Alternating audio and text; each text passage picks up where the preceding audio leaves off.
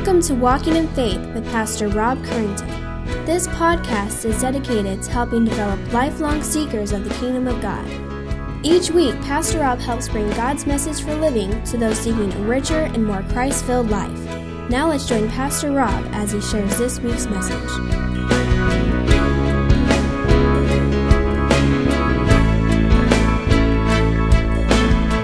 Genesis chapter 1. We're looking here at Genesis, and we're going to be going through that during summer. And last week in Genesis 1:1, we saw the importance of that simple verse. In the beginning, God created the heavens and the earth. And we saw that the importance of that verse is that there is a God. Amen? There is an eternal God that created all things, as we're going to see in more detail today. Today, as we continue in the first chapter of Genesis, many desire to use this creation account for apologetic purposes, to prove that there is a God. And I believe you could do that, but what's interesting here is that's not really the purpose of Genesis 1 and the author's intent. While this may be of some value, that's not keeping with his purpose for writing. For his purpose of writing Genesis was written to the people of God, not to unbelievers. Men who refuse to believe in creationism or the fact that there is a God or that God created all things do not do so for a lack of facts or proof. We see that in Romans chapter 1, where he says in verse 18 that all things, the visible and the invisible things, point to God. It's not due to their greater knowledge, for Psalms 14 says, a fool has said in their heart, there is no God. And it's not due to any of those things, but it's due to a lack of faith. Genesis is much more of a declaration than a defense. After all, Genesis 1:1 assumes God's existence in the beginning. As we saw last week, the author of Genesis spends no time trying to defend the existence of God. It's presumed He is. To be honest, I think that's where all philosophy ought to begin with, is He is. Instead of I am or I think, therefore I am. And if there is a God, we ask these questions. What does that mean for us if there is a God, if there is a Creator, if there is a beginning? Who is He? What does He want? Where do I fit in with Him? Genesis begins to answer those questions, and as we explore it, we hope to answer these as best as we can. And here we see it's in Genesis where God begins to reveal Himself to the human race. And today we're going to continue the story of the Bible as it begins with the first chapter of creation of the Bible. Or creation is the first story of the Bible. And it begins with the creation of a good world made by a wise, good king. Father, I pray that you'd come and just be with us this morning. I pray that you would just begin to inform us through your Holy Spirit by your word. For some of us, we may be very more curious. We want scientific facts, or we want things that we can take and use in arguments and debates. But Lord, I pray that you'd help us to understand what the importance of Genesis 1 is. Lord, I pray that you be with me as I speak. Lord, let me speak words that are edifying. I pray that you would fill up what's lacking in my knowledge and any skill. Lord, that you may be in order to be glorified. And I pray that you begin the work in the hearts of those that are listening. I pray that they have read this and they've been preparing by praying as I have this week. Let us do that. Let us come not saying just teach me, but come expecting what can we learn? How can I transform? What do I need to do? What is this calling me to do? We pray this in your name. Amen. In Genesis chapter 1, 1 through 24, I pray that you have read it. By the way, each Wednesday I send out what the message is going to be for that week. I encourage you to read it. I'd like for you to read Genesis with us as we go through the summer. You got about 12 weeks to do so. Just read through it. And so it's encouraging as we go into, we won't read every passage of Scripture in total, but we're going to work our way through it. But in Genesis chapter 1 through 24, we get a very familiar portion of Scripture. We see the creation of the heavens and the earth, the water and the land, the sun and the moon, the plants and the animals, as well as time and all the natural laws that govern the universe. What's interesting here in this account is that the first 3 days describe the forming of the environment, the water, the earth, and the sky. And the second 3 days describe the filling of the inhabitants in the order in which they were created. One thing we all must understand is that though Genesis 1 does give an account of creation, it doesn't tell us everything. And I think I'm still here making some noises. I'm going to try to do what I can to keep that from doing that. And though it gives us an account of creation, it doesn't tell us everything we would like to know about creation. And I know that can be frustrating and sometimes difficult to understand, especially if you're of a curious mind or you have a scientific type bent in your heart. You just want to know everything. Well, how did He create it? How did He do this? How does this work together? Give me the time frames. Well, if that's your desire with this message, you will walk away disappointed. Because that's not what Genesis is trying to get to us this morning.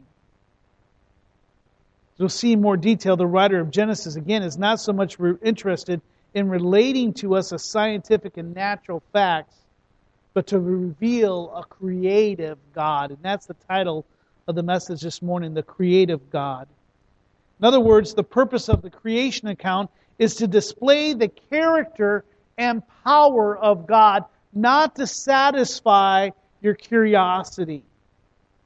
Genesis 1, though, does inform us how God created. And I want to give you 4 ways or 4 things that I believe that the writer of Genesis 1 is trying to impart to us about God and creation. The first thing that you need to understand, and for those of you who like to take notes, is number 1 is that God created out of nothing. He created from nothing. It starts with God created. In the beginning, God created the heavens and the earth. We saw that last week.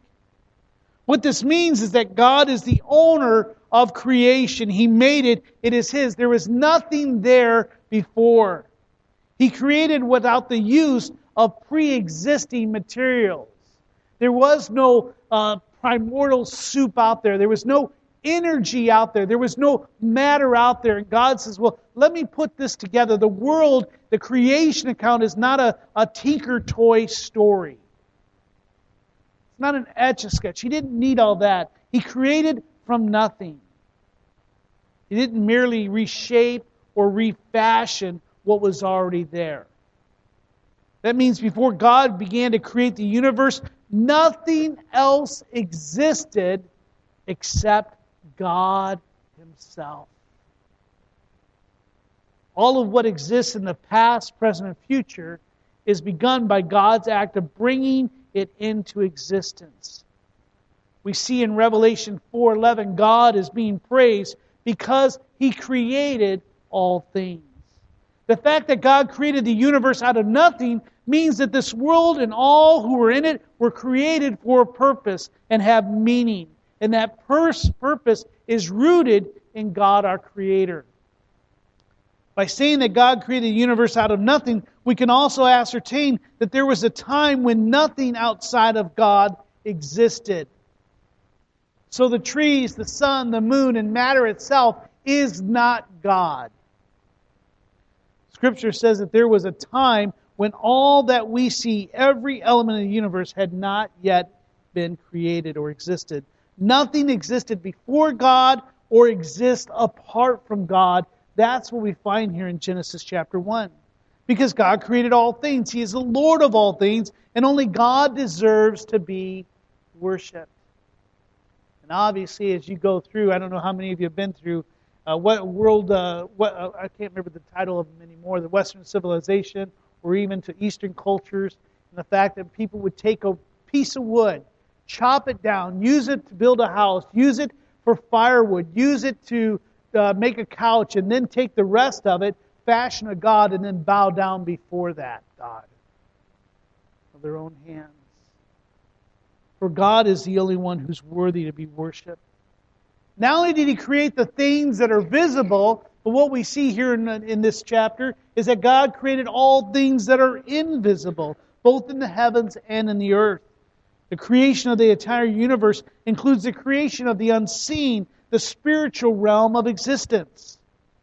In addition to creating the visible, tangible, physical universe, God created the angels and other kinds of heavenly beings. He also created heaven as a place where His presence is especially evident.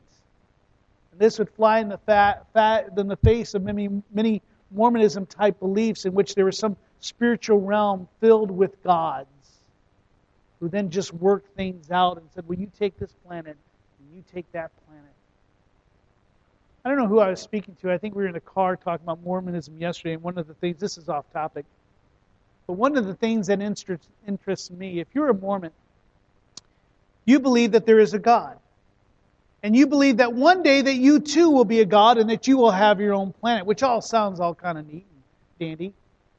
But to be honest, I can barely take care of my own office. I'm not sure if I can handle a whole world on my own. But even for the Mormonisms here, they worship a God. And I cannot remember his name. I'll get it wrong and I'll get myself in trouble. But my question is, if that is the one God of this world, well, what about gods of the other world? Show me the first self-existent God. Why do you worship a lesser God? That's really what you have in Mormonism. It's the worship of a lesser God and one whom yourself will one day attain to His status. It's not a God that I think I want to worship.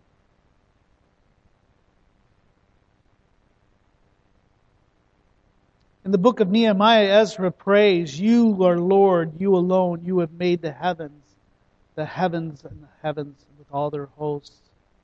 And in his letter to the Colossians, Paul specifies that in Christ all things were created in heaven and on earth, visible and invisible, whether thrones or dominions or rulers or authorities. All things were created through Him and for Him. Psalms chapter 90 verse 2 says, "Before the mountains were born or you were brought from the earth and the world from everlasting to everlasting, you are God." This verse shows that God is eternal. We looked at that last week. And in contrast, it shows that the universe is not eternal. The universe had a beginning. It is temporal. Eternality is not an attribute of God that God has given to the universe. He created and sustains it.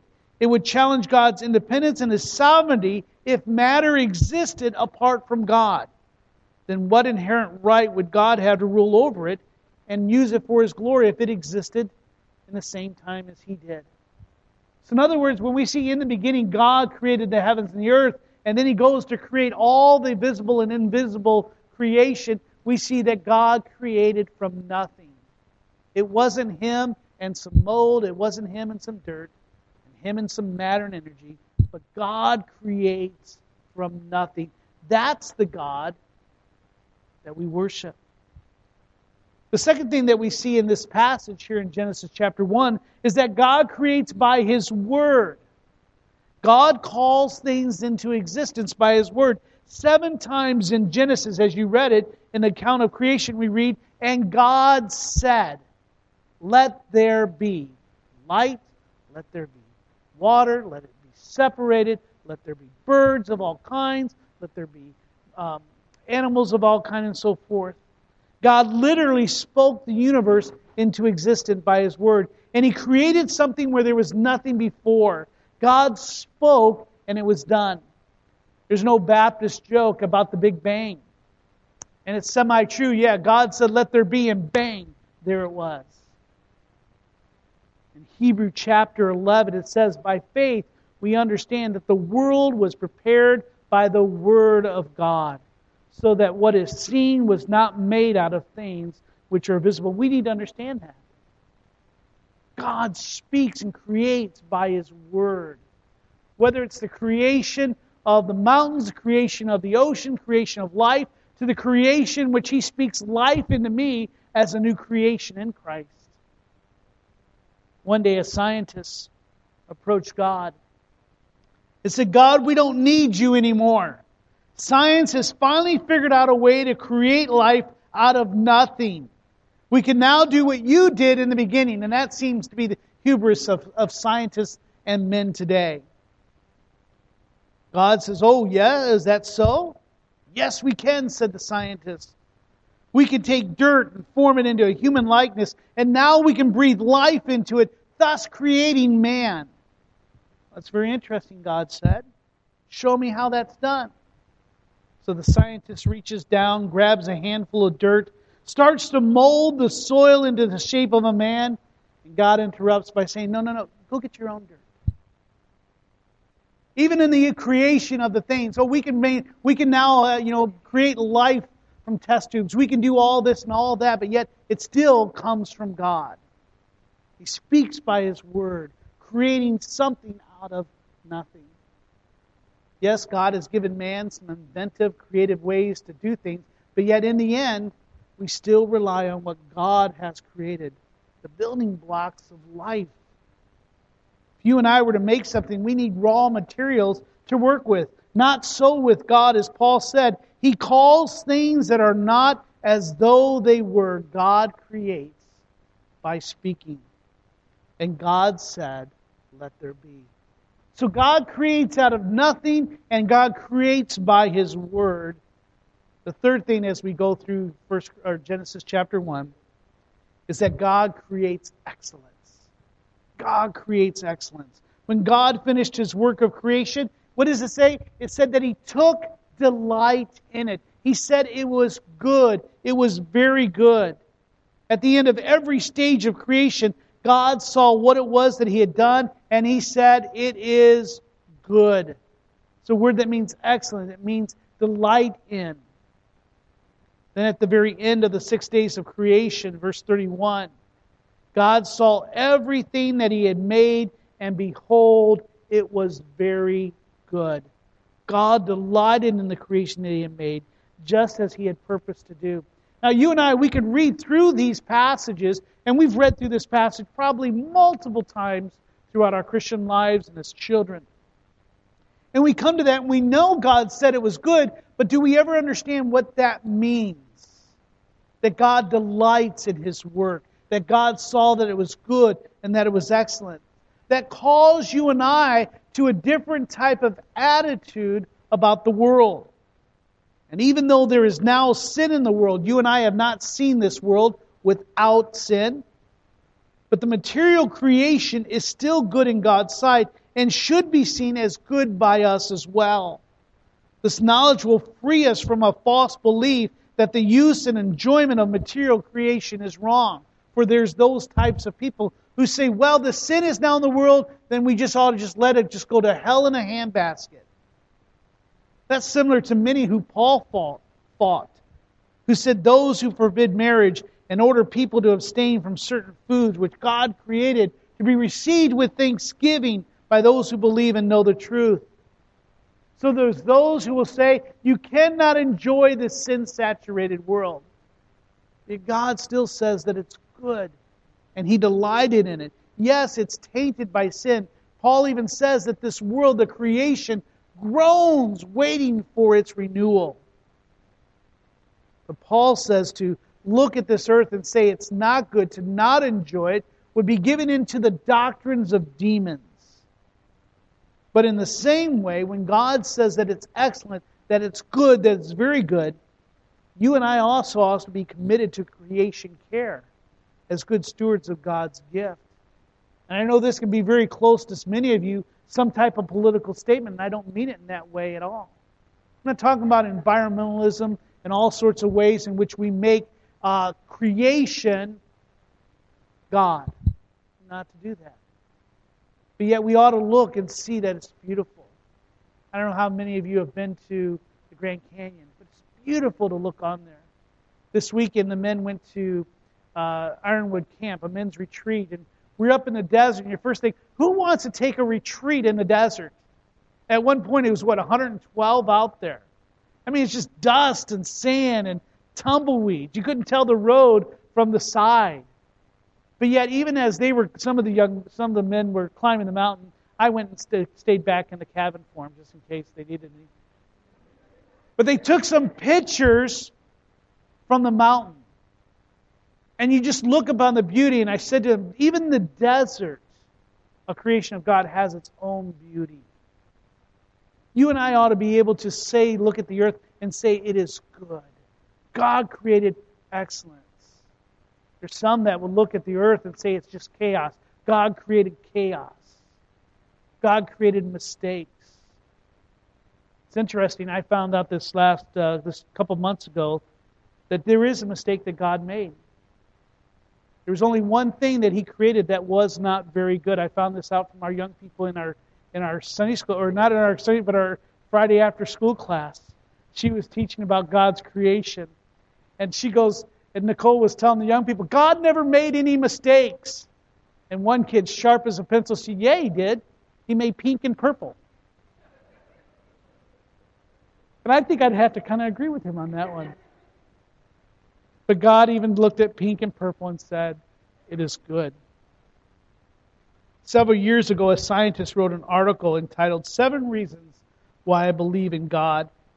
And he argued his case as follows. Listen to this. And you've heard different probably ways in writing this or saying this.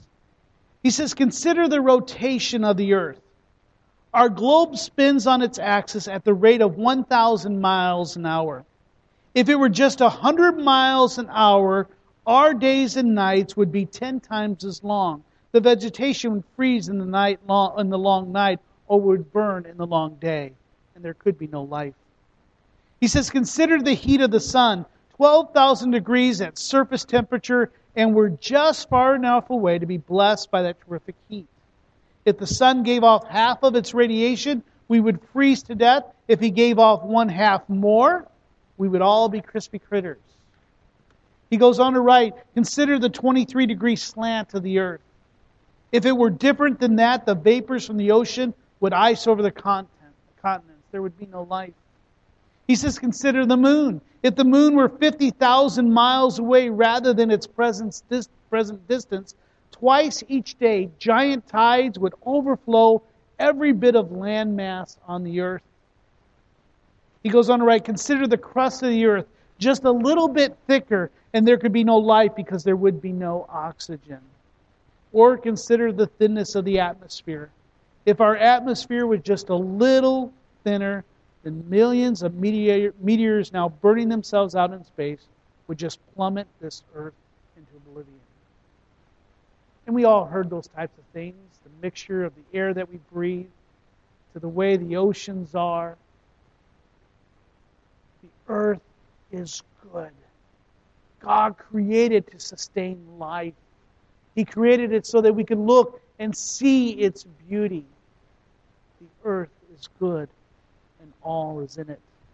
So not only does God create out of nothing by His Word, not only did He create it excellent, then we see the last thing that God does here in 1 Corinthians. I'm still in 1 Corinthians.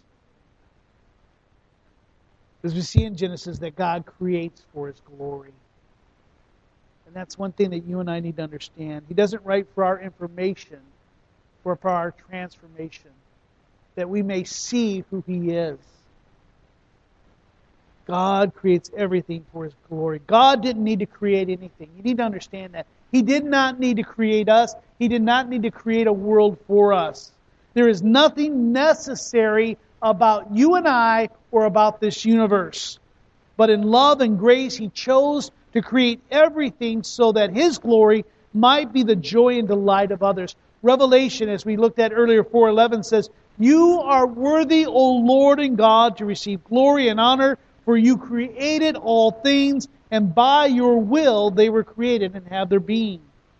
Again, Psalms 19, the heavens declare the glory of God. The skies proclaim the work of His hands. Day after day they pour forth speech. Night after night they display knowledge.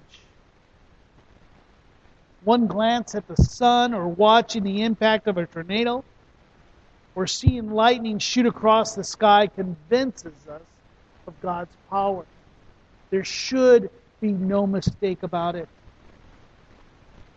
A brief inspection of the delicacy of a leaf, or of the wonder of the human hand, or witnessing the birth of a child, convinces us of God's great wisdom.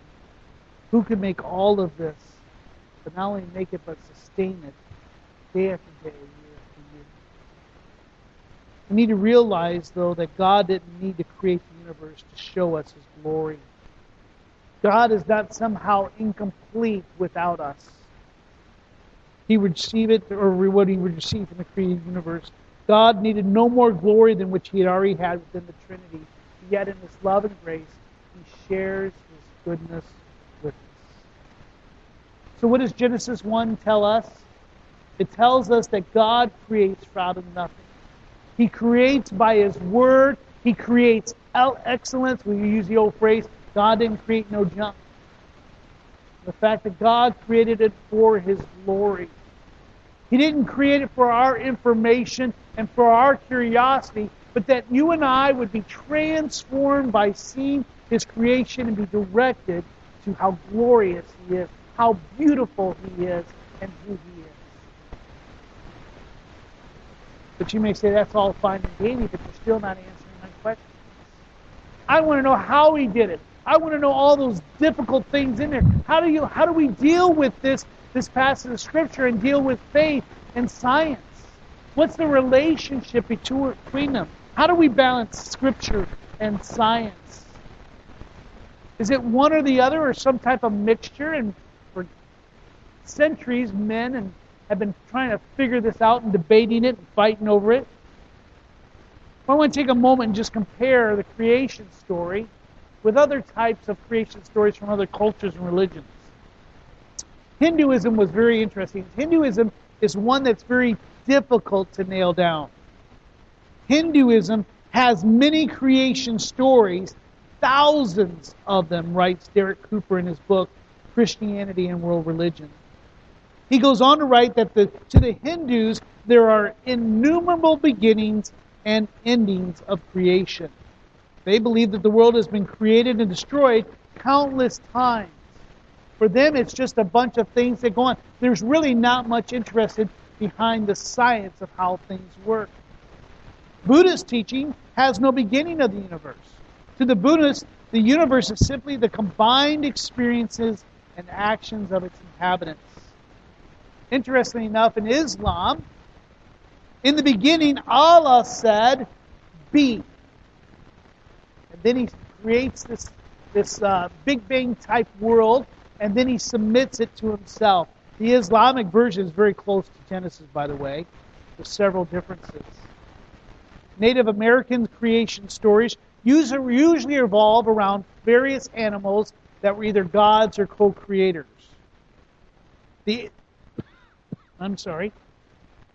ancient Egyptians had many creator gods and associated legends.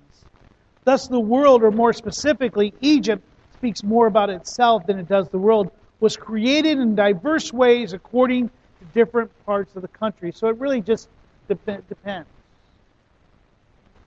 But I think that's the balance that you see here. Where we say, well, how does science coexist with Christianity and with Scripture?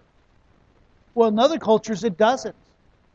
That's why many cultures would not hold science up as a high regard or as a high study.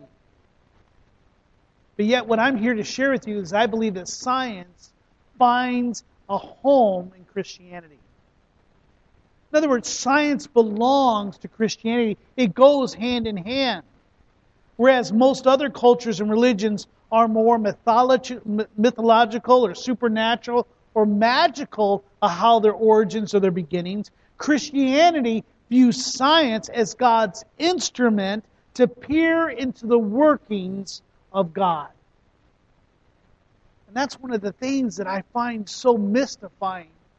How does someone look into the intricacies of maybe a leaf and say that there's no designer, there's no God? How can you experience the birth of your child and just say, well, this was just a matter of random choices? How does a scientist look into the genes and to the building blocks of life and say, how did we get this? Is it just a Big Bang randomness to it? How do they look through the Hubble telescopes and look into the history past of all sorts of universes beginning and ending and dying, and look at the beautiful pictures and say that there is no designer, there is no God? Hence why Scripture says, the fool has said in his heart, there is no God. The evidence is there, Romans tells us. God created all these things to show and display His glory. There is general revelation. It just breaks my heart when you hear a scientist do that.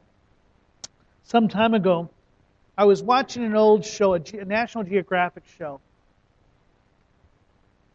And in it was a zoologist, someone who studies animals. And they had a giraffe on the table, and they had dissected a giraffe. That was a big table, by the way. And in it, he's taking it around, and he's showing you all the remarkable parts or the anatomy of a giraffe. And he was saying, look how it works. And he was really focusing on the diaphragm and the lungs of the animal, which are way down here, and then traversing all the way down a long, long neck to where he breathes, to his mouth and through his nose. Now, I'm not going to get correct. I am not a scientist, and I've never even played one on TV. But as you see here, he's looking at it. He's saying, how does this happen? And what was interesting is he was looking, he says, look at this diaphragm. He says if it was any different, this animal could not breathe. And he was going on, and at the end, he says this. He makes a mistake, and he says, and he's looking at the camera, he says, look at this giraffe. What a beautiful design. I mean, evolution. What is he saying? He himself can recognize there's a great design there. Without it being designed this way, this animal could not exist. But yet, we say science is more powerful. We worship science today. And especially here in America. Science is God. Science is King. So what do we do as Christians? That's a struggle. Maybe you're a school teacher and you deal with which it's no longer the theory of evolution, but they have elevated it to a law. And to say that there is no evolution would be to say that that you're an idiot. For many places, those scientists who believe in a God and Creator and pursue those types of things, they find the doors to publishing, the doors to tenure, the doors to teaching closed to them. So how do we deal with that? There are some that are even trying to mission around because they want Scripture to be, they want to just, let's lessen Scripture and let science come up, because if you and I don't change, we are going to be unaccepted in the world. But I believe that science finds its home in Christianity, for it's God's tool to view His works. There's even debates within Christianity. One is intelligent design. Intelligent design is the theory that the complexity of biological structures demonstrate the need for intelligence and evolution. I already fell asleep, did you? Intelligent design simply says, I look at creation and we see that there's design. As much if you were to walk in this morning and if I would have had a beautiful painting up here, you would say, wow, who painted that painting? You wouldn't say, wow, that just appeared. It wasn't here last Sunday. How did it get there? If I came up and said, yeah, I just said painting, let there be. You'd say, yeah, right. If I were to tell you, well, yeah, last night I had a creative desire spark, and I just took a bunch of paint and started throwing it on there, and look what it created. Now, I know some paintings look like that, but we're talking something that's discernible. And if I said, I just threw all that paint on there, you would say, no. There must be a painter.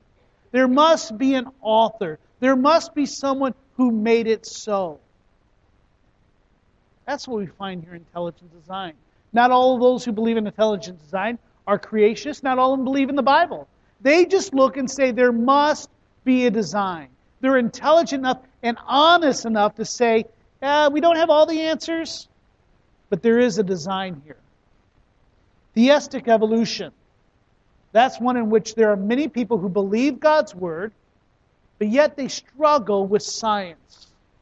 And in order to be sometimes, in my view, this is my view, there's some who will capitulate to science and make Scripture less powerful and less authoritative. And say, well, we'll only accept Scripture as long as science agrees with it. I think that's a dangerous road to take. Again, I don't believe the Bible doesn't tell us everything. It's not giving us information as much, again, as it's leading us to who God is. The theistic evolution is a big one. In other words, we need to just kind of understand it in a different type of way. We can debate about young earth versus old earth.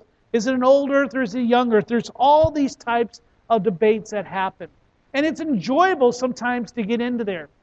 But before I put you to sleep, that's not where we're going this morning. Because Genesis, once again, let me give it to you, is not here to satisfy your scientific curiosity or even to peer into things that you and I do not understand. Genesis 1 is to give us a creation account that displays God's character through the world He has created. And let me give you this. God displays His holiness in creating a good, excellent universe. We get to see His holiness, a pure world in which it is good, in which it is excellent. God displays His mercy in creating a sustaining universe, a universe in which you and I could live and thrive.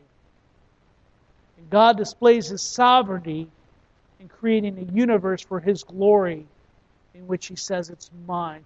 I created out of nothing, and this is mine. And He allows us to share in it. Now, when we see those types of things, that's what God is telling us. This is what I'm revealing to you. But you and I, our response today to this display of God's character should be obedience and faith. By celebrating and worship a creative God who is intelligent, who is imaginative, and who is complex. We have a God who's able to do those things that we yearn to see. He's intelligent to the point that He knows how to sustain life. He created even to the very little invisible things of life that we do not see. He's imaginative. He creates all types of birds and animals and fishes and all types of life, birds and plants and so on and so forth. But He's also a complex God. Looking into His world and looking into His mind can be difficult and frustrating, but yet it works together even in a simplistic way. For you and I, we're called to not just look at it and say, oh, that's nice and that's quaint. But you and I are also called to trust in the Genesis 1 account that says, in the beginning, God created the heavens and the earth and gives us a story. It's more than mythology. It's more than tradition. It's life for you and I. We need to hold dear to this as it's being attacked and ripped from, not only from the secular world, but also from many who profess Christ. Why? Because if we take it and say it's nothing but just a story, we rob God of His true worth. Let us today worship a God who's creative in His intelligence, in His imagination, and in His complexity. Thank you, Father, just for displaying your character in creation. Father, I ask that you would just open up our hearts that we may see, maybe sometimes for the first time, your wonderful display of holiness and excellence and beauty and providence and sovereignty. Lord, may this encourage us. Lord, not lead us to despair and saying, but I still don't know how old the earth is. How do we reconcile science and faith? Father, that's not what you called us to. You've called us to look into the beauty of your creation and to trust that you are a good God.